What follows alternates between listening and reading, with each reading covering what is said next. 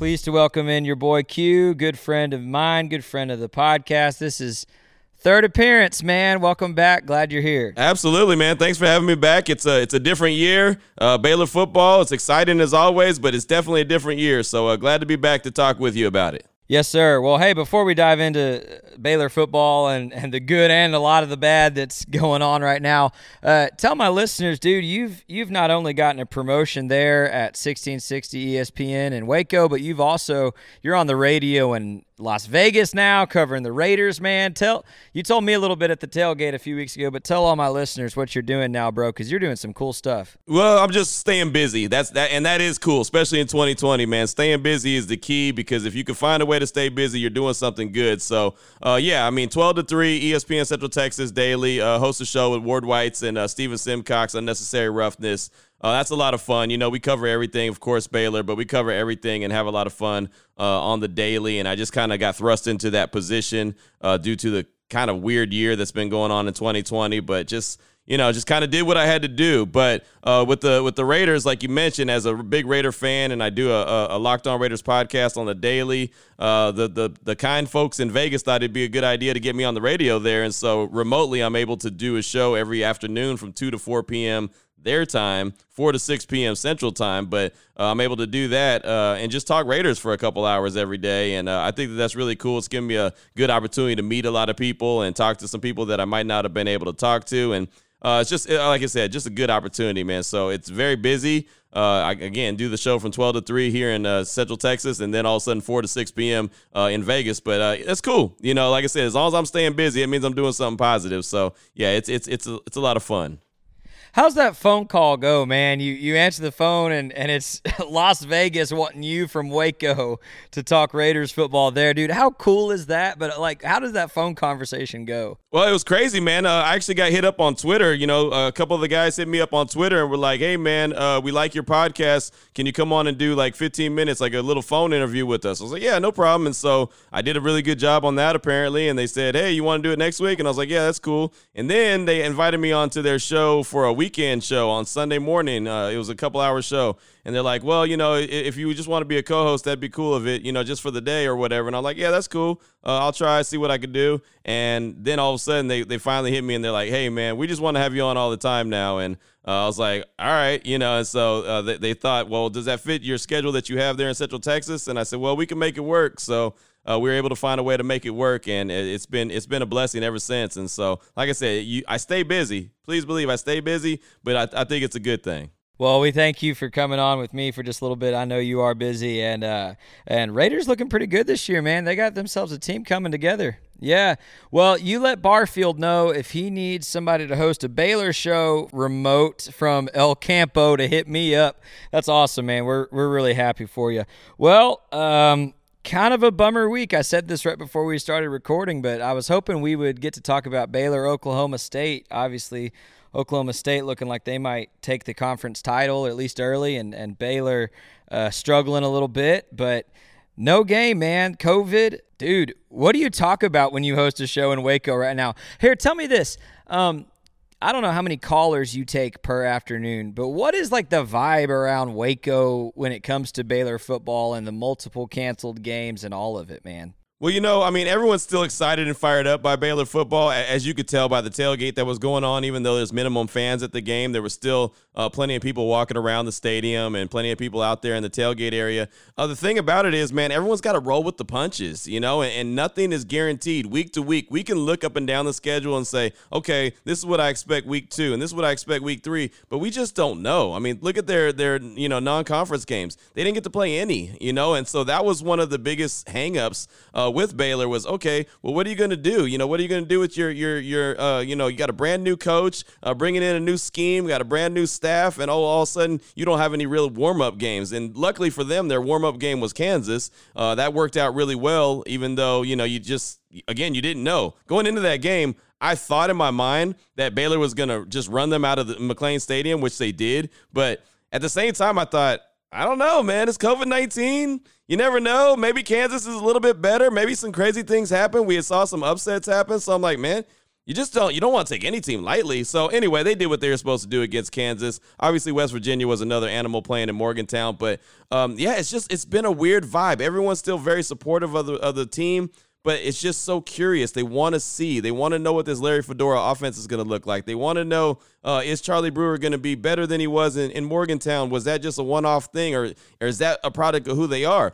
But I will say the defense is something to be very excited about. You know, what I've seen them do in 2 weeks, the 2 games they've been able to play, the defense has been solid, man. And that was one of the questions coming into the year. You know, they lost a lot of guys defensively. Phil Snow's gone. You know, how is Ron Roberts going to take over? They're kind of switching their scheme up. Are they going to be able to fill that void? The only guy that we really think is a dog coming back maybe is Terrell Bernard, because he was the one who made all the headlines. But they got some players, man. They got some players on that defense. William Bradley King is a guy that I really enjoy seeing what he can do getting after the quarterback. Raleigh Tejada, I feel like he's just growing and growing as a corner. There's some dudes, man. They got some guys, getting after it defensively. And so I think that at least where I'm at right now, and when I talk about Baylor football, that's kind of my go-to is like, okay, the defense is holding their own. They're giving Baylor an opportunity to win every game. They gave them an opportunity to win that game in Morgantown. They just didn't do it offensively. They turned the ball over multiple times. They didn't take advantage of it. So how do you turn that into points? How does the offense get better? How does Charlie Brewer get better? That's where it really, where it goes to. Can the run game get going? Can Treston Ebner get going? Can John Lovett get going? Can the offensive line get better? And then, of course, COVID-19 hits, and it's like, oh, my God, you got all these players out. You got all these staff members hit. You got to start over. And so it's almost a start and stop type situation. It's like rush hour traffic. And I know people in Waco don't really have rush hour traffic, but think about LA at like prime time. You know what I mean? Like, it's rush hour traffic. It's stop and go. And unfortunately, right now, it's at a stop. Man, you just brought up like 15 talking points we could hit. That's what I do. That's right. Hey, we'll start positive and then work towards some of the rougher stuff. Let's talk about that defense, man, because you're right. They look awesome, and despite only returning 2 of 11 starters, they look like they have not missed a beat.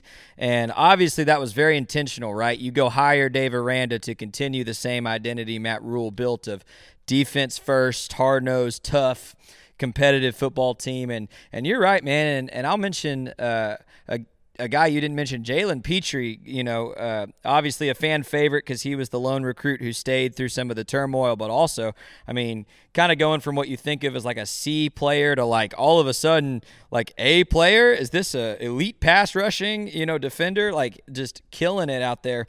Man, tell me about how much have you gotten to talk to Coach Aranda? I know you're in the local media there, but also COVID, and also how much have you hung out with Coach Aranda or spoken with him? And beyond just the fact that he's a defensive guru, what are your impressions of him as a head coach? I've asked a lot of people this, but it's still fascinating to me because of COVID, I feel like we still don't really know the guy. Right. No, and you don't. I mean, you just know what you hear from him. And I think that a lot of people have different impressions of Coach Aranda. Me personally, I like him a lot. And the reason I like him is because, one, he's 100% different than Matt Rule, and I'm a big Matt Rule guy. I really like Matt Rule a lot. I mean, I'm supporting everything he does in Carolina. Wish him nothing but the best. He was a great coach. But I like the fact that Coach Aranda could come in and be different and still be effective and still be good. And I think that he's going to be. And look, we've only seen 2 games, so the jury's still out on how good he's going to be as a head coach. But the jury was out on Matt Rule until he had a really good year, really good seasons, and then obviously he's gone now to the NFL. But I think Coach Aranda, when he talks, this is the one thing I've learned through COVID. When he talks, I feel very confident in what he's doing. You know what I mean? He talks with the calm and sense of, as a matter of fact, he's very detailed. He slows it down for you, not slows it down where you're dumb and you can't keep up, but he just slows it down. He's very, as a matter of fact, and I always walk away from every conversation that we have either by way of Zoom, or actually that's all it's been, is by way of Zoom, just very confident in what he has going. And I feel like he gives the players that calming sense as well. Like, yeah, guys, this is not ideal. This is not ideal. We haven't had spring practice. We haven't done this. We haven't installed everything, but it's going to be all right. We got these guys, got really good coaches. You guys are really good players. We're going to set ourselves up for success, and we're going to be a really good football team. And I feel like he can make those guys in that room, when he's talking to the team, walk away and say, yeah, we're going to be all right. We're good. We're a solid team. that's what I really get from Coach Aranda, because he's so attention to detail when he talks. And like I said, that calming, cool. Some will say it's boring. Some say, oh, I'm not entertained by his conversation or his approach, the way he responds to answers. You don't have to be entertained by the way he talks. All you got to do is be entertained by the way he coaches and what he does on the field with the team. And I just think that he's a guy that you feel very confident about leading the troops. And so that's really my biggest takeaway from Coach Aranda, from what he's been able to do so far.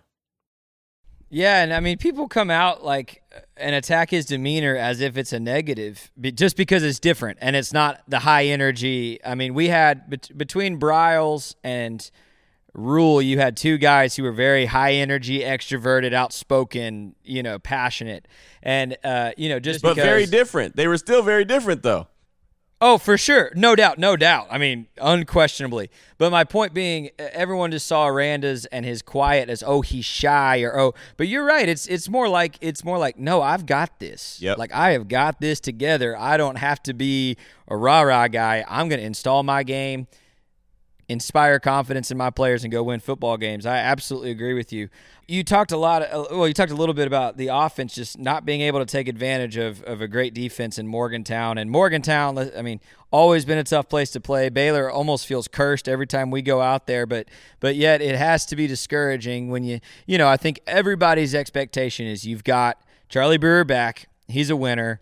You've got Larry Fedora coming in. Oh, thank God we're not going to have this boring, right, Matt Rule, uncreative, pro-style thing. We're going to spread it out and go back to the Briles days. It's going to be awesome on offense. And then you watch what happened in Morgantown, and you're just scratching your head. I've got specific questions for you, but you just tell me first your general takeaway on that offense and what you saw in that game. Well, I think that games are won. Any game, any football game is always won in the trenches. And offensively, the trenches aren't right. The offensive line is not where it needs to be. They want to establish the run. Larry Fedora wants to use John Lovett. He wants to use Treston Ebner, not only in the run game, but the pass game as well. And they just weren't able to get going on the ground, so they're not a threat on the ground. That means that you kind of take away them as a threat altogether. And, Charlie Brewer, a lot of the conversation going into the season was he's going to get the ball out of his hands really quickly. Well, through 2 games, I haven't seen him get the ball out of his hands really quickly. I've seen him running for his life. I've seen him, holding on to the ball, trying to make plays happen, which is the same thing he did in the Matt Rule era because, well, the offensive line has been a struggle. It's been a struggle for years on top of years. And really, Briles never had a great offensive line, but he found a way to make it work. His offense really, you only needed to be a good offensive line for a hot second when it was pass protection. And then as far as the run game, it was good enough. They were spread out, and they had the running backs were really good and dynamic to be able to see the little crease and hit it and then go. So, he really used it to his advantage. Plus, he had some dudes. He had some players on that offensive line. Don't get me wrong. But it's been a struggle, man. It really has. And so I think that's where the most improvement needs to come from.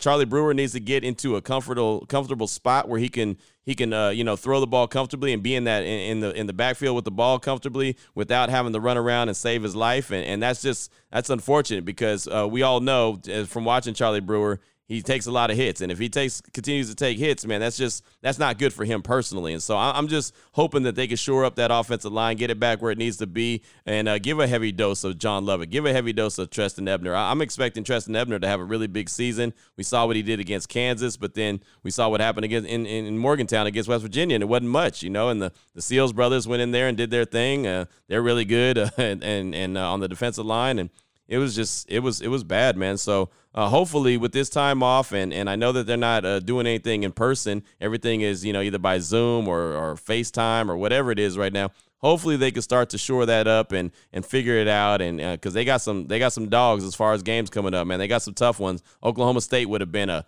huge test and would have really shown what kind of team they're going to be. Unfortunately, that got pushed back till December, and the next game that we're supposed to see is in Austin against UT. So we'll see what happens, and hopefully they're able to get out there and play this damn COVID-19. Absolutely, and we'll get to that matchup because I love Baylor, Texas, man. I love that matchup. But a couple things based off what you said. One, we're learning. Okay, I'm going to defend my boy because he's my boy. We're learning that Sean Bell was not the problem with the offensive line the past 2 years. Okay, agreed. I'm just gonna get that out there because that guy knows how to coach. Two, I absolutely agree with you. The key to this offense is you got to get Ebner and Love it, the ball in space. I mean, those are your best two playmakers on that offense, or at least most proven. I mean, who knows what Tyquan and all those other receivers can do. The proven guys are those two backs. You got to get them the ball in space. Let me take you back a few years. Baylor had a junior quarterback, Seth Russell, in 2015, slaying, winning every game big. He gets injured. Then we go through just the litany of quarterback injuries to the running back-led offense that was so fun. That was kind of a funny year. Seth Russell comes back in 2016 as a senior. He ends up getting injured later that season. But throughout that year, everybody kept saying, I don't know if you'll remember this, everybody kept saying, he doesn't look right. He doesn't look right. He's not quite pushing the ball like he was last year. He's not quite as accurate as he was last year. Come on, we know this guy can play. What's going on? Turns out, Seth tells me last year, he had a hole in his pectoral muscle that he had no idea was there until after he had retired from football and gotten thoroughly checked out. This feels like deja vu to me. With Charlie Brewer? You got you got a senior quarterback who we know can ball. And constantly I get on Twitter and there's criticism of him as a passer. And I'm like, this guy can throw the football. He is the most accurate passer in the United States of America high school history. Right. He has never had a cannon, but I have seen him make 40, 50-yard throws down the field accurately. And it feels like Kansas, Baylor dominates the game. You don't look too closely. Against West Virginia, there's all these questions now. Is he hurt? Is it in his head? Is he playing timid? Even when he gets the ball out, it doesn't look like it's coming out with any zip. So, bro, I ask you, in your professional opinion, what's up with Charlie Brewer, and do fans have a legitimate reason to be concerned? I think the jury's still out, honestly, on if he's in the right state of mind, if he's if he's hurt or not, if he's injured. He sounded the part leading into the season. The multiple times we got to talk to him, he sounded fine. He sounded like he was in a good spot. But like you mentioned, man, I'm glad you brought up that nugget about Seth Russell. He didn't know that. So Charlie Brewer might have something going on that nobody knows about, including himself. He didn't look great against West Virginia at all, but I kind of give him a pass when, like I said, he was running for his life. I mean, he was on skates the whole game, just trying to keep plays alive. And that's not what you want from your quarterback. You want him to be able to have a clean pocket as much as possible. You want him to be able to execute the play the way it's designed and not have to scramble, not have to try to keep it alive. And that's the thing about Charlie Brewer. He doesn't give up. It's not like, okay, it's not there, I'm just going to, eat it or whatever or get rid of the ball. He's going to try to make something out of nothing. So now all of a sudden he's on the run. Now he's taking unnecessary hits. Now, he's putting the ball in harm's way. It might get turned over. I mean, there's a lot of things that could go bad when he starts scrambling. There's a lot of things that could go good too. He could pick up a lot of yards. He's just a gamer, man. And it's hard to reel a guy in like that who's a gamer. You know what I mean? It's like, it's tough to tell this guy, hey, I don't need you to be as dynamic or try to keep everything alive. I need you just to protect yourself, because every play out there is like the final play for Charlie Brewer. He wants to win every single play. Well, and what's so frustrating, Q, is you talk about, when he starts scrambling, it can be a lot of bad or it can be a lot of good, but it feels like whether it's his choice or coaching or probably both, if we're being honest, it feels like they've handcuffed that good and said, we want to keep you healthy. We want you to finish the season. No doubt. Don't go off running. And so then all of a sudden, all that good that can happen when he gets loose suddenly feels very limited. No doubt about that. No doubt. Yeah. So tell me this, because, and I say tell me this, tell the people listening this, because this drives me crazy. There is an attitude on, again, it's on Twitter. You and I are both pretty active there on the Baylor sports side of Twitter. There's this attitude of like, Gary Bohannon is obviously better. Just stick him in there.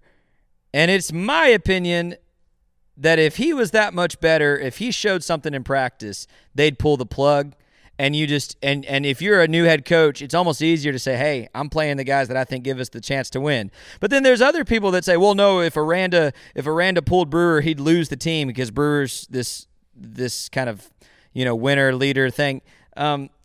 Speak some sense to the people, man. That, like, if Bohannon was clearly the guy, they'd make the switch, right? Yeah. It would not be a conversation. And Dave Aranda's a brand new head coach, so he could say, hey, Charlie Brewer's just not my guy. He doesn't fit with what I want to do. Charlie Brewer gives Baylor the best chance to win. Let's put it like that. I don't care what anybody else is saying. Gary Bohannon, I question if he's even a good quarterback. I don't know. I haven't seen anything. I've seen him run, but I haven't seen him throw the ball with a lot of accuracy. And don't give me the Big 12 championship game, because I'm telling you, he got a couple ducks that he threw in the end zone and was completed for touchdowns. And I'm not trying to talk bad on Gary Bohannon, but I haven't seen it. I haven't seen where, okay, this guy's going to be the quarterback of the future. Jacob Zeno, in my opinion, throws a really nice ball, but then he's very questionable with some of his decisions he makes, and he can't really get out of harm's way either. And with that shaky offensive line, there's room to grow for both of those guys. Right now, in 2020, Charlie Brewer is the best option for the Baylor Bears. I mean, it's just really, it's not even close. I mean, he's the best guy for the job. He gives them an opportunity to win each and every game that he goes out there, and he's a gamer. Like you said, they pulled the reins on him a little bit and have told him to kind of not do what he does really well, which is not a positive, but at the same time, they're trying to look out for him and his health. At some point, I mean, you just got to let a guy be a guy. I think Richard Sherman said it best, man. I've quoted it so many times. You got to let a tire be the tire and let an engine be an engine. You know, you can't tell a tire to be an engine. It's just impossible. You know, if this is who you are, you just got to go out there and do it. And at some point, Baylor's going to have to look at Charlie Brewer and say, go out there and play your game.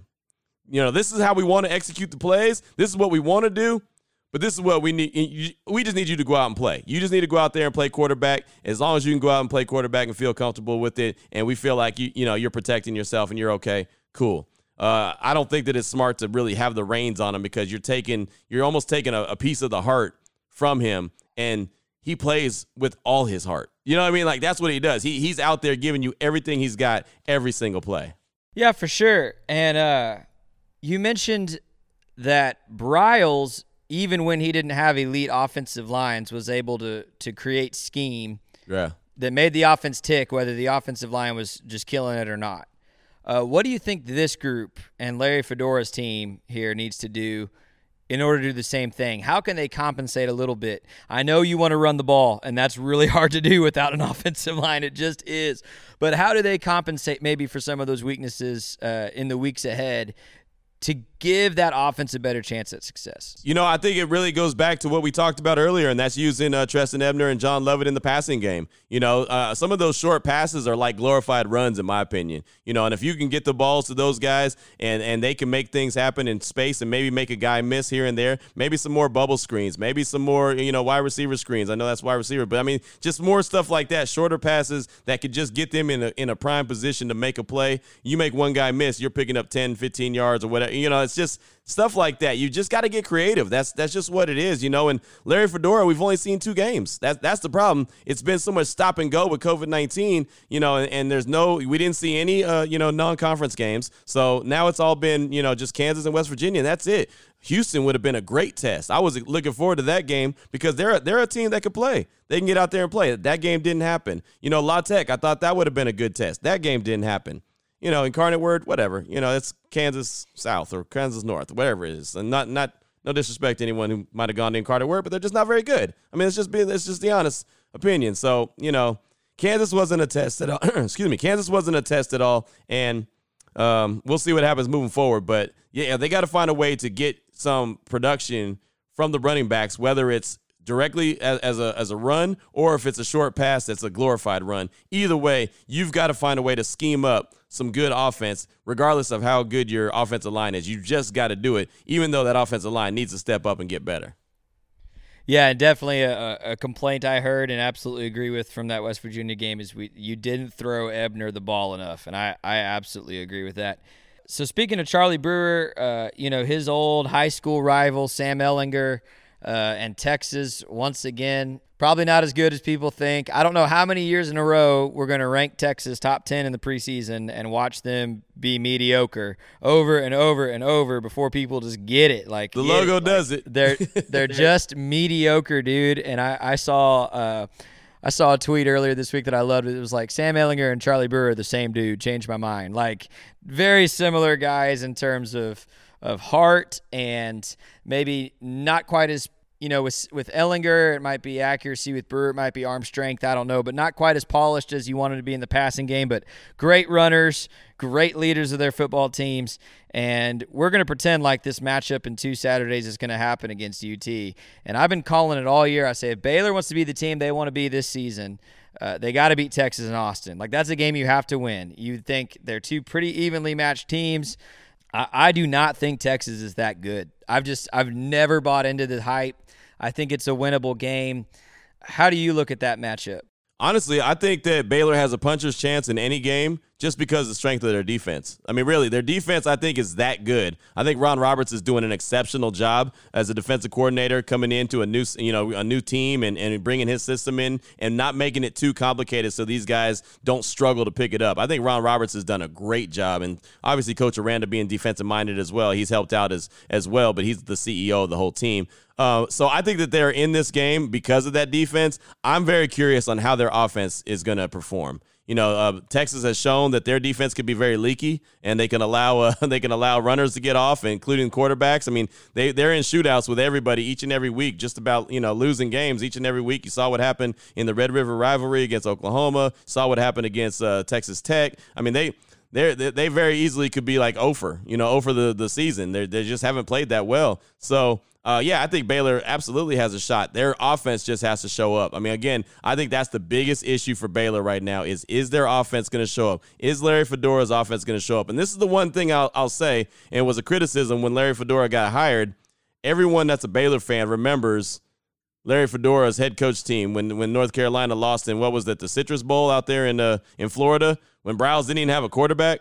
He was doing all of the run game. It was all basically all Wildcat or whatever they were calling it, Wild Bear, and ran all over Larry Fedora, and his offense didn't look very good either. And, I mean, Baylor just blew those cats out the water. Everyone goes back to that and says, well, there's nothing impressive from Larry Fedora's offense that game against Baylor, and I agree. So I've been waiting and trying to give him the benefit of the doubt and saying, hey, let me see your offense be really good. Let me see it be successful. Let me see you get your guys in good position to make plays. Tyquan Thornton hasn't really showed up yet this year. I thought he was going to have a big year from the wide receiver position, and it's only been 2 games. And I hate that I have to, asterisk everything with that. It's only been 2 games, but that's what it is. But I haven't seen Tyquan Thornton show up yet, and that was the guy I was expecting that was going to have a big year in this offense, and it hasn't happened yet. So hopefully, and maybe against UT in Austin, maybe that'll be his breakout game. They're going to need him that game, but that offense has got to click, man. It's got to be a lot better than it's been so far. Hey, let's talk about this, man. This is the first time I've mentioned this to somebody, but I'm curious, again, since you're in Waco and probably closer to the team than a lot of the people I talk to. You've got this year that's already been weird with COVID and Baylor obviously having its own issues and having to cancel a few games now and just hoping we can play most of the rest of our schedule. You've got the opportunity for seniors to come back. And somebody asked me earlier, like, how does that affect scholarships and who you offer when you don't know? Like Charlie Brewer, maybe they find out that he's got an issue with his shoulder and they can patch it up and I want to come back and play a real senior year. Maybe John Lovett is told, man, you're like a 6th round grade right now. If you come back and play a full season and just wreck people, maybe you'll be a 2nd round grade. And he says, maybe I need to come back. How do you think Baylor, and I know we're jumping the gun a little bit, but how do you think that's going to shake out? And who are some guys, Jared Atkinson, who are some guys that might end up jumping back in next season for Baylor? Man, that's a great question. And when they made that ruling and made that announcement that was going to be all good for the NCAA for this 2020 season, I honestly, and I know a lot of players like it and love it. I've heard Coach Aranda say he thought it was a great idea. It was something that should happen. I don't understand it. I understand it. I don't understand it to the point where it makes sense to me. I don't think that if you play a bunch of games this year, or if you have guys that are freshmen and they play all season long, it's basically like they all redshirted anyway. You know what I mean? I don't know. I think it screws up the whole dynamic of your team as far as your scholarships, like you mentioned, bringing guys on. I think it messes it up. It makes a logjam for multiple years, and then coaches have to make tough decisions. Are you coming back? Are you coming back? Hey, look, it's been great, but I can't really have you come back. I mean, there's a lot of questions, and I'll make it even more personal for myself. My son is a senior in high school right now in California, and he plays basketball. He's a really good basketball player. He's a 6'4" shooting guard. I mean, he's got skills. He's got a scholarship offer to UTEP right now. The coaches have told me, Q, I don't know if they're going to have a spot for him next year because, well, the whole team could come back if they want. And if they all come back, where do we put them? Plus, we want them to play. So he might end up having to go to like a junior college or something else. And this is not just alone for him. I mean, this is everybody. Where are these guys that are expected to be big-time players? What if they all of a sudden find out, hey, I'm not going to be able to play this year, or I'm not going to get, on the field like I thought I was because, well, the guy in front of me at the left tackle position decide he wants to come back, or the running back wants to come back. What does that leave for me? And these guys all want to play, man. So I think that there's going to be a lot of moving and shaking. A lot of teams are going to see guys transfer. And now the NCAA looks like they're on the verge of allowing a one-year transfer or a one-time transfer without a penalty of sitting out. I think you're going to see a mass exodus across not just Baylor, but I think everywhere because of this decision that they said it's okay for them to have basically a whole nother year. It's like a mulligan, It's like almost like this is like a whole preseason. Now we'll just run this. Yeah. It's like a practice run. We'll do it again next year. Someone joked with me, Squirrel Williams is going to come back next year and be a fourth-year redshirt freshman. Right. Exactly. Yeah. Well, thanks for that. Sharing about your son, man. I knew he was a good player. I didn't realize he was a senior, potentially scholarship from UTEP. That's crazy, man. And you're right. It's not just like it is. I mean, maybe there's one or two guys that it could really benefit, for them to come back. And I know nobody wants a senior year that's like 8 games and all screwy. But man, this is sending ripples. And I don't think you're wrong. I think there's going to be movement like we've never seen in college athletics for sure. Look, I'll tell you like this, man. If I'm a big time wide receiver and I'm just a big time wide receiver on the collegiate level and I don't have a chance to go into the NFL, it's like, hey, that guy's really good, but he's not NFL quality. If I can have another year to go and continue to do what I love doing, unless I got some major opportunity in front of me, why wouldn't I come back? Right. Well, yeah, and that's from their perspective. I mean, their senior year's been just ruined. And yeah, man, I completely agree with you guys. I think of Chris Platt fighting to come back last year with that medical red shirt just because he wants to keep playing, man. Of course you do. You want to play football as long as you want to play as long as you can. Yep. That's right. So I totally get it, but also I totally get, like, I cover high school football here, and, there's seniors here that their senior year has already been badly disrupted, even though fortunately here most of them are getting to play most of their games. But now you're saying, okay, if you're a college prospect, not only is your senior year in high school getting disrupted, but where you're going to school could change. What your playing situation looks like your freshman year could change. It's just crazy, man. This whole thing's been a mess. Man, what do you know about the way Baylor's been handling the COVID stuff? I think that's a natural question people would ask. Like, why are there so many cases? Is Baylor just being more transparent? Is Baylor being more strict? Is the contact tracing just overboard, man? What do you know about the way Baylor's been handling it and why there's been so many issues? Well, I've been really commending Baylor for everything they've been doing because up until this real bad breakout that they have now that they're currently under, they've been doing really good. Every week we get the email from Baylor Athletics saying, how many cases, how many active, how many asymptomatic, how many symptomatic, all that. I mean, fully detailed. And it's been really, really good numbers. So I've been appreciative of what they've been doing. I thought that they were all doing the right thing. And apparently this last case, and this is really according to Mack Rhoades, is that, hey, there was a guy that apparently got on the plane and he was tested and it was a false negative. So really he was positive, but he tested negative, and then he got around everybody. And so now, 28 players coming down with it, and they have symptoms. They're symptomatic, 28 of them, and then 14 staff members. That's unbelievable, but that's how quick it can happen. And I don't think there's any sure shot way of making it work where you don't have any cases. I've heard some people say, well, wouldn't it have been better to get them all in a room and let them get it early in the summer? And I think that's silly. I get the idea and the gist of it, but I think it's kind of silly to say that just because you don't want anyone to get it. But, it's strange, and I think that they've done a good job for the most part, but this last outbreak, man, has really hurt them, and, obviously put the Oklahoma State game on the back burner, and then now looking forward to Texas. I'm thinking the game's going to get played, but it all depends on how everything goes, and if these guys get better, and if these guys heal up, and if they pass these tests, and if they're good, and, if Baylor is confident in moving forward. But I think that they've done just as good a job as anyone else in the country. It's just hit them with that false negative, and that's a chance that all these programs take. That's what the chances the NFL takes. All these, everyone's taking that is playing sports. That could happen to anybody. They can all have a false negative, and then all of a sudden there's been 3 or 4 positives, and then you have an outbreak. And so, kudos to them and big ups to them for at least recognizing it, seeing that they had a major problem and shutting it down immediately and saying, hey, we don't want to go any further. We want to try to nip it in the bud right now. And if they do, then great. But, it's just a process, man. Yeah, and Florida announcing this week, obviously that they've had an outbreak as well. So you're right, it can happen anywhere.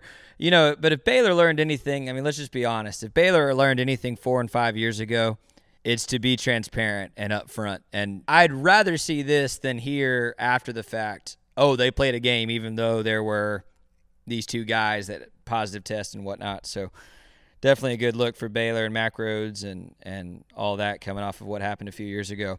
Well, man, I've asked everybody this question, and I hate that I still ask this question, but we've only played 2 games, so it's still an appropriate question. At some point, we'll have 4 and 5 games under the belt, and it won't really be a question anymore.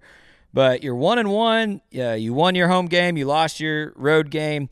You've still got, hopefully, the whole Big 12 slate in front of you, and the Big 12 wide open this year. I mean, there is not one team that's just going to run away with it. Even Oklahoma State struggled putting Tulsa away, right, in their first game. So all these teams are vulnerable. Oklahoma just having a ridiculously off start to their season. What is success for Baylor on the field this year? Oh, man, that's a really good question. That's a really good question. I don't expect him to win the Big 12. Let's put it like that. I think that, I think offensively, they're just taking a step back right now and they're trying to find themselves and they're trying to learn their way. But I feel like if they're out there and they're competing each and every game, they're putting out that really good effort. I think the defense has already been a success just from what I saw in Morgantown. I was very impressed by that. I mean, again, that's my go-to every time I talk about Baylor is the defense. As long as they go out there and they compete, and they're in every game. They're not getting blown out. They're not getting embarrassed. They're not pulling to Kansas or anything where they're just getting, just laughed off the field or anything. I expect them to be, 3rd, maybe 4th in the Big 12. I think Oklahoma State's ultimately going to win it. Texas is a big question. Oklahoma's a huge question. So I can see them sneaking into the number 3 spot. I can see them being number 4. Anywhere in that little range, like 3 to 5, they could be in the Big 12 range, depending on how these games go, how these games get played, what order they get played in. Just if Baylor was playing Oklahoma State this weekend, I would say that Baylor's going to lose the game. But with them playing at the end of the season, if it happens, it could be a whole different ball game. Then you all of a sudden you've gone through the whole Big 12 slate, and now you got this team at the end of the schedule, and who knows what position they'll be in, who knows what they'll be looking at, and there's so many things could happen. So the order of the games is important as well. So I could see them being anywhere from like that 3 to 5 slot, and I think that that's a very successful first year for Dave Aranda, especially with COVID-19. Just getting out of the year with COVID-19, I think that that's a success in itself. That's right. Well, hey, you bring up a great point. I definitely agree with you. It helps Baylor tremendously that your next game, hopefully, is Texas, who, again, is just mediocre, struggling again, coming off 2 losses, rather than Oklahoma State, which does look like the best team in the conference right now. Well, man, tell everybody one more time. I know you already said it at the top, but tell everybody one more time where they can catch you on the daily, and then I'll let you get out of here because I appreciate your time. I know you got stuff to go do. Yeah, you can find me every single day, noon to 3 on ESPN Central Texas with Ward Whites and Steven Simcox. Those are my co-hosts. We hold it down every day. And then I do the Locked On Raiders podcast every single day. So if you happen to want to dibble and dabble in some Raiders conversation, you can check that out. You can find it on my Twitter account, @yourboyQ254, or anywhere you find podcasts, like this great podcast that we're on today. You can find it all over the place. And then I also do Raider Nation Radio 920 in Las Vegas, 4 to 6 p.m. Central Time. In the city of Las Vegas, talking more Raiders. So, you'll find me somewhere being busy. You might see me on a high school sideline doing some Temple Wildcat football. I mean, you'll find me anywhere there's something going on. I'm probably around there. So there it is. Tim Watkins from Bears Illustrated joins me now. Please bear with me and forgive me for the audio quality here. My interface, of course, chooses to bug out on me right as I'm getting Tim in here. But, Tim, it's good to have you back. Texas this Saturday, what do you think is going to happen, man? What are we doing? Well, I think right now there's going to be a game. I think that's first and foremost. Now, the question is, what version of Baylor will we see? We pretty much know what we're going to see from Texas. They're offensive heavy. They're the top scoring team in the nation right now, averaging 49 and a half points per game. Sam Ehlinger, I know your opinions of him. But he is productive this year so far. They've got 2 losses. They're coming off back-to-back losses against TCU and Oklahoma. You know, they've been in 2 massive shootouts with the Sooners with multiple overtimes. They've got a lot of big game, tough game experience, while Baylor has played 2 games and hasn't played in 3 weeks, and we don't know who's really going to be available. I think all of the questions really should be related to Baylor. Who's healthy? Had been in conditioning, who's going to be rejoining the team on Wednesday and get maybe a practice and a half and be limited in number of snaps or roles, who's been a full participant and able to do a lot of things on and off the field in preparation. There's just a lot of question marks. Honestly, you know, Texas it's an interesting team. They're a team in turmoil. They are a team with, I think most would assume, a lame duck head coach if they lose another game or two. The Mensa mastermind has been too busy scouring BearsIllustrated.com and Our Daily Bears and all the other Baylor websites, trying to find a morsel of truth hidden in the layers and layers of BS that we've all been probably posting on the board. I know I have. To try and find a morsel to give him any type of competitive advantage. And, you know, Eyes of Texas issues, the athletic department saying one thing, players and coaches are saying different things. He's got all new coordinators. None of that seems to have worked, especially on the defensive side of the ball. It's a mess there. But they at least have played twice as many games as Baylor. They know most likely who's going to be available. They have reps and they know kind of the good, the bad, and the ugly of the team. While Baylor, we still got quite a few question marks about a lot of things when it comes to who, what, when, where, and why we're going to see on Saturday. Yeah, man, you hit a lot of the talking points I wanted to get to, man, so I'm just going to take them one by one. You know, I had this game circled preseason as a must-win for Baylor. And, of course, I assumed that meant we'd have a non-con and an Oklahoma State game in by now. So the experience you just talked about this season, 2 games for Baylor versus 4 for Texas, definitely a factor here. I do not understand the Sam Ehlinger thing. I don't get it. I heard Joel Klatt just a couple weeks ago say he's a legitimate NFL prospect. I don't get it. I don't see it. To me, he is not much different than Charlie Brewer. He stayed a little more healthy as of late. But come on, man. Tell me about Sam Ehlinger and this offense. And to his credit, he has kept them in those games that they did end up losing in both cases. But, you know, is he that good, Tim? And tell me what we're looking for from this offense. Especially, like, let's give Baylor's defense credit. That unit is strong. Yeah, Baylor's defense, you know, everybody's saying coming into the season, losing 9 starters on the defensive side of the balls. I mean, I sat here in the season preview podcast saying, you know, we got a lot of questions about the defense, but I think we've got a lot of questions answered on the offense, and the exact opposite is kind of laid out in the first 2 games. The Kansas game, you know, we all chalked had a game. Receivers, you know, Tyquan Thornton didn't have a single pass, had 1 target against Kansas.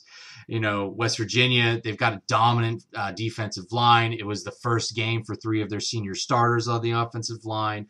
A lot of mixing and matching on personnel, not a lot of gelling, so to speak. So a lot of excuses and a lot of reasons why the offense hasn't worked for the Bears. But it hasn't. You know, going back to your point on Sam Ehlinger, I think he's a good quarterback for the college game.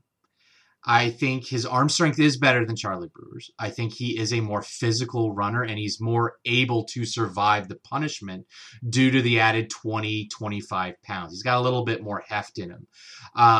Accuracy, he's not even close. Decision-making, he's not even close.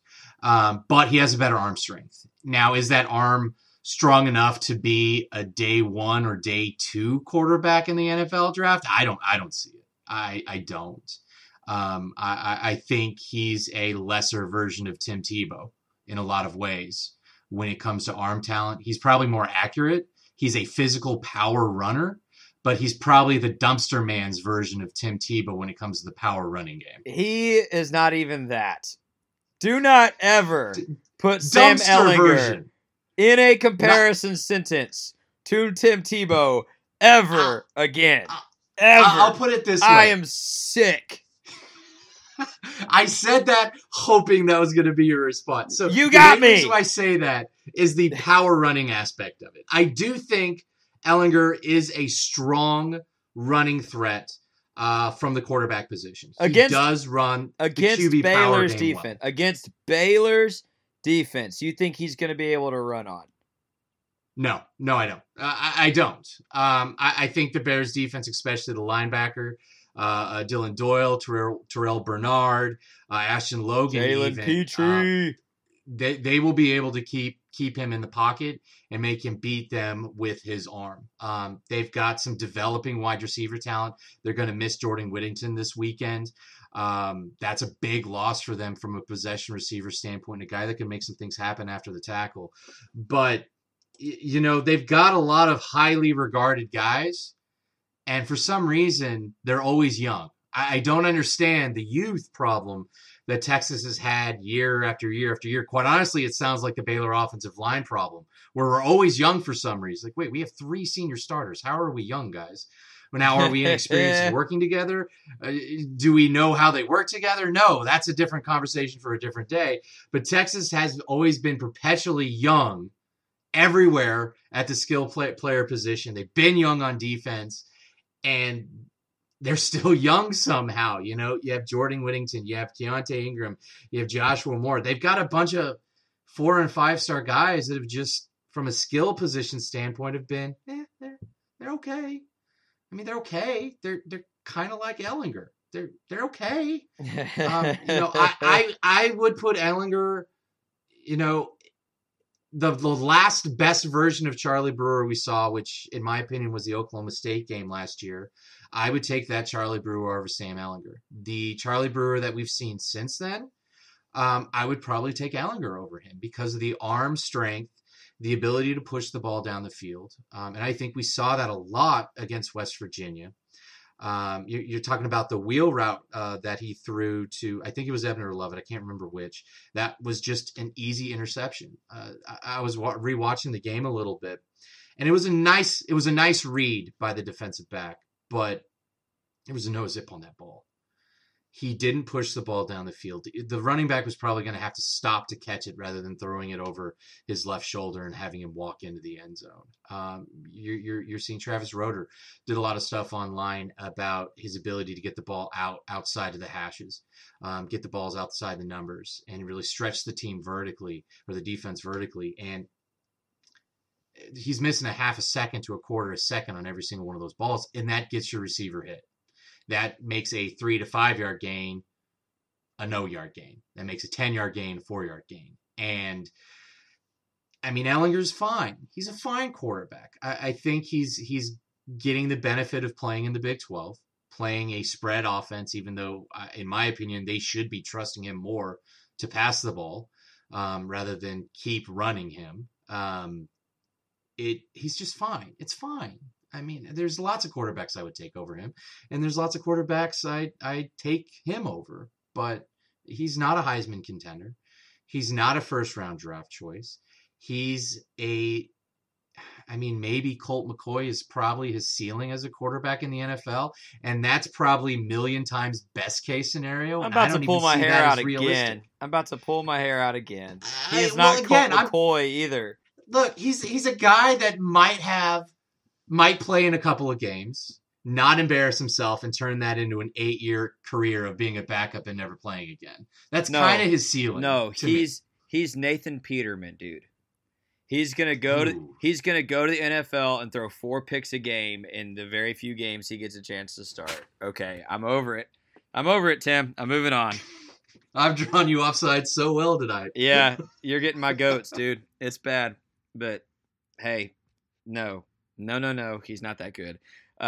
Baylor's defense is going to knock his head off this Saturday. I'm ready for that.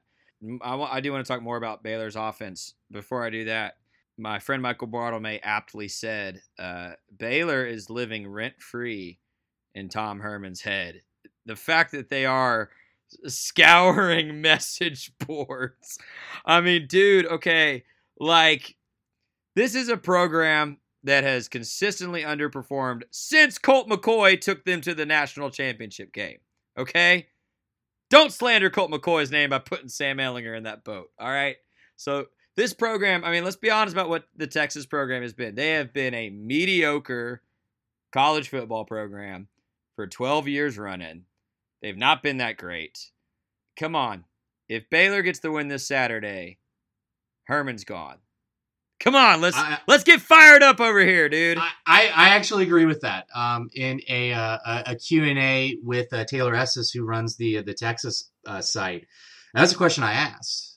Simply put, I was like, if Tom Herman loses this week and falls to 2-3 and suffers another loss to Baylor, that's gotten better coaches than him fired at the University of Texas. And is it likely? She hasn't responded to the question. I'm very intrigued with her response. But the image of Nathan Fillion just holding his head and being completely confused by everything just sums up the tweet from Horns 24/7 where Herman admitted that he was scouring message boards. He's too smart for his own good. It's just, the Mensa man has lost it. I think he did everything he could to try and justify and save his job this offseason, doing a wholesale changes on the offensive defensive coordinator, really changing a lot of key position coaches to better himself. And really, this is a worse version of last year's Texas team. I think their offense was better equipped last year, and their defense was a whole lot better. I mean, their defense is garbage right now. Baylor has played a bad Kansas defense, and they played what I think is probably a top 10 to 15 defense in West Virginia. West Virginia is a good defense. They're very well coached. I'm a big Neil Brown fan. I think him and the Kansas State coach, Chris Kleinman, are the two better hires out of that group. I haven't seen enough from Tech and Kansas to be able to say those guys are going to make it more than another year or so. But Neil Brown has done a really, really good job at West Virginia. They have a great program when it comes to the defense, and they do a lot of things that match up poorly with Baylor. We saw that last year on Halloween night, where a better Baylor team needed a blocked field goal and a Tyquan Thornton third or fourth down heave at the end of the game to escape.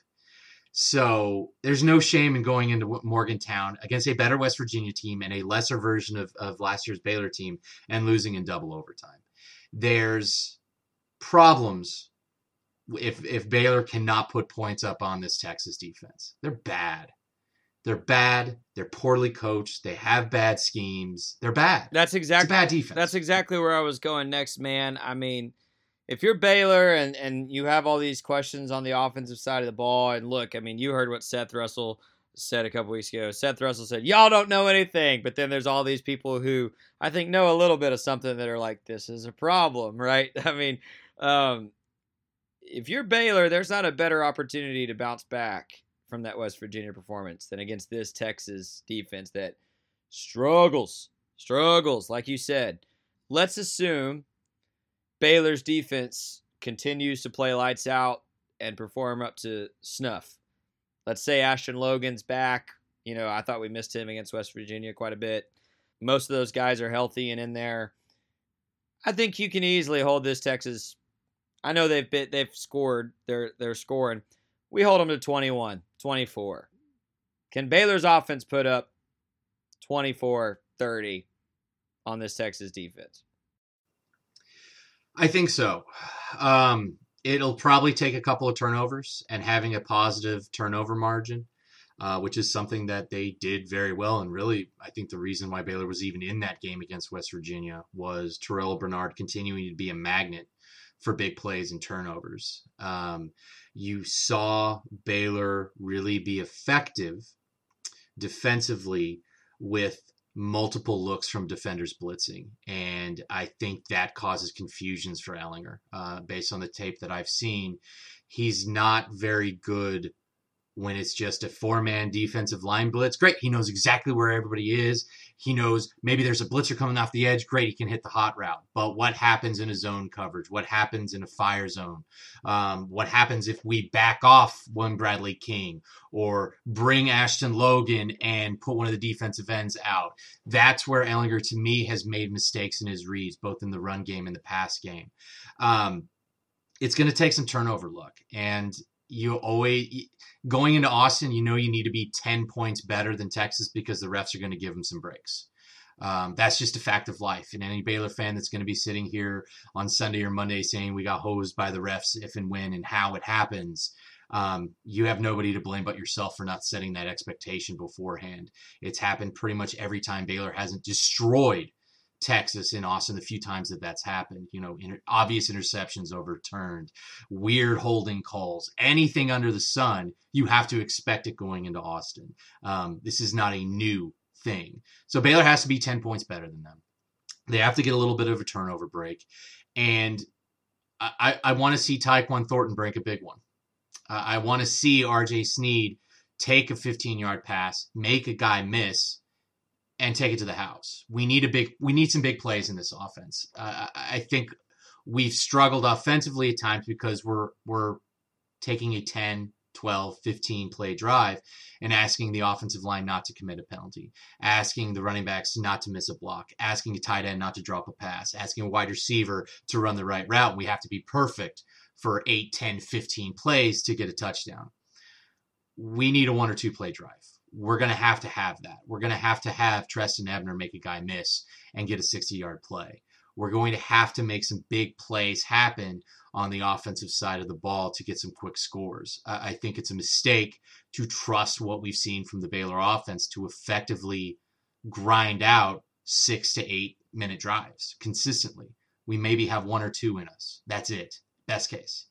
So I think big plays are going to be a big thing to watch from the Baylor offense, turnover margin, and then hope the mess at Texas kind of plays in your favor, because that's a mess right now there. There's infighting, there's arguing, there's bickering. It's not a happy-go-lucky Austin like it ever is, but it's not a good mojo right now. They don't have it right now. They're coming off 2 losses. A third loss is how you lose a team. If they can bounce back and win, maybe Tom Herman can save his job, but then you get to the point, do the players want to save his job? Are the players in it for the team or for themselves?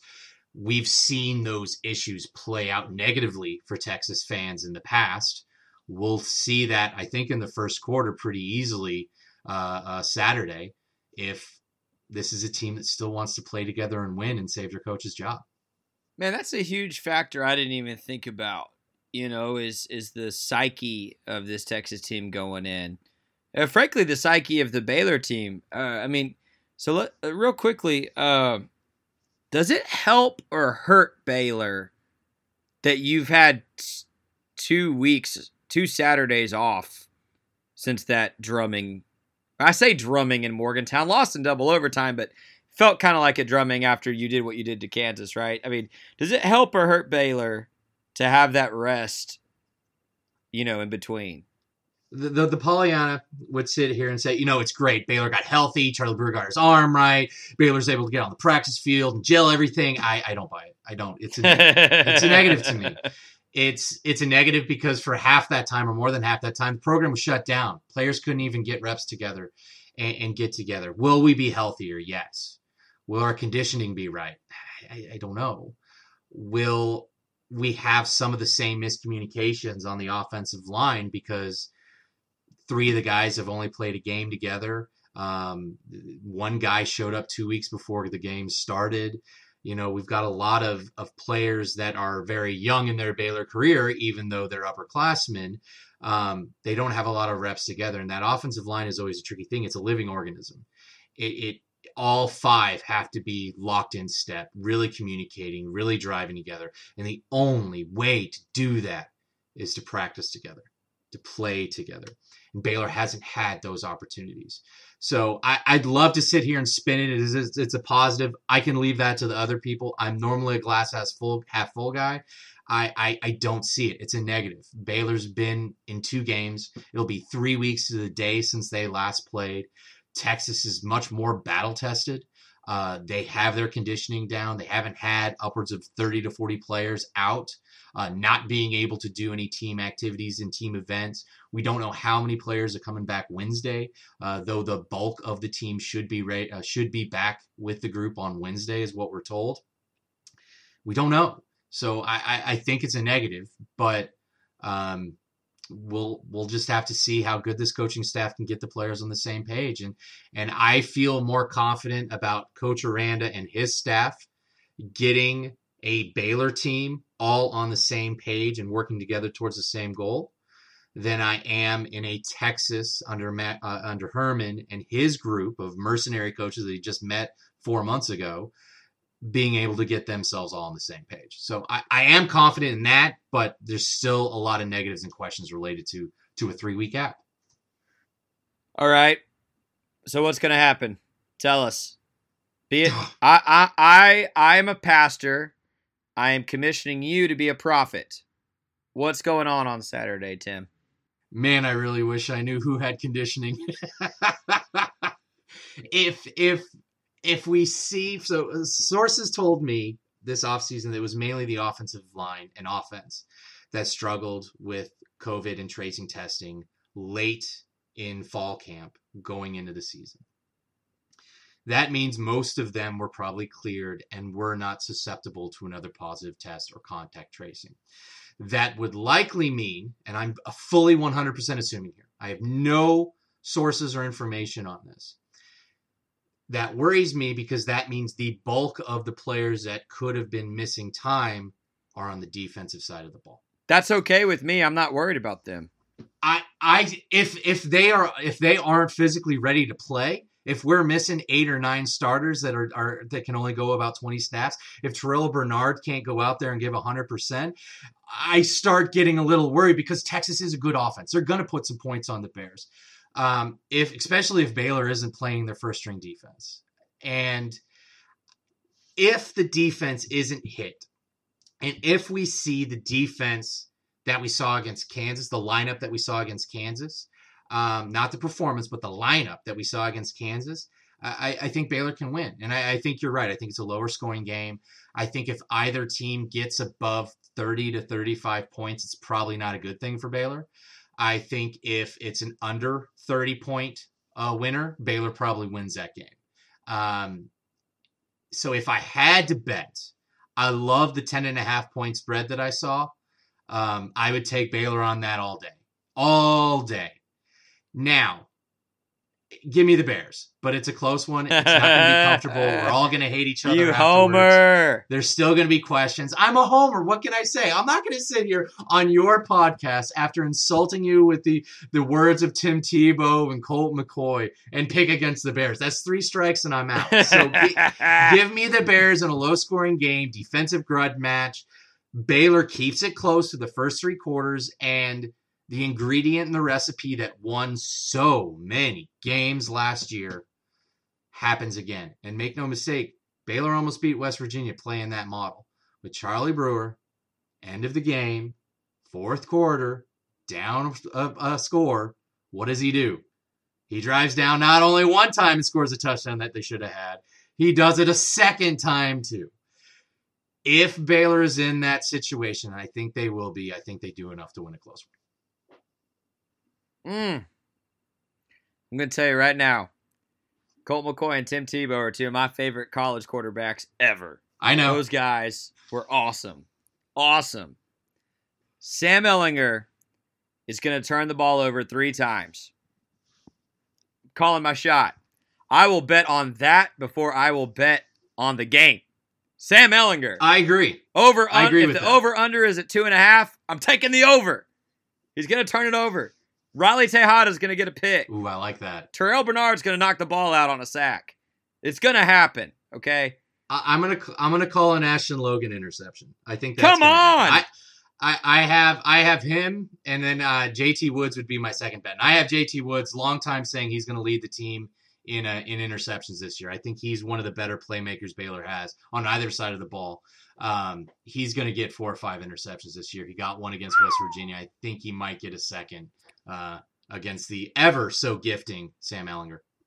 There we go. Now you're talking, Tim. Now you're talking. I got you back on my side now. Hey, I'm going to tell you this right now. Maybe you didn't know this, Tim, because I've never heard this talked about before. But Charlie Brewer has some relatives who played quarterback at the University of Texas. What? I know. Where is that news? Man, it was a shock to me, too, when I read it deep in the notes this week, okay? That guy is going to shut all y'all up. I'm telling you right now. I hope so. I'm telling you right now. He's going to throw for about 200 yards, 70% completion percentage, 3 touchdowns, and you're all going to shut your mouth. You're all going to shut your mouth. I'm calling it. Charlie Brewer is back. It's going to be great. He's going to beat Ehlinger, make him look silly. He's going to end Tom Herman's career, and Baylor gets out of Austin with a win. And Dave Aranda looks at his old roommate and says, sorry about you. Kind of like Matt Rule said to Cliff Kingsbury just a couple of years ago. And look how that worked out for Cliff. He's doing great. Hey, maybe Tom can be the next coach for the Cowboys in a few years. Tim, that was your strike 3. I'm a Niners fan, so I'm rooting for that. That was your strike 3. That would be hell on earth. All right, Tim Watkins, everybody. It's been a good time, man. Any final words before I let you go? Just always sick and bears. Hey, we're going to get out of here. Thanks so much for joining us on this week's edition of Please Bear With Me. Hope you enjoyed it. The Please Bear With Me theme and transition music is brought to you by Iron Kids. Check out Iron Kids anywhere you stream music. Thanks to Tim Watkins and Baylor 247 for making this possible. My name's been Scotty Swingler. This is Please Bear With Me. See you next week.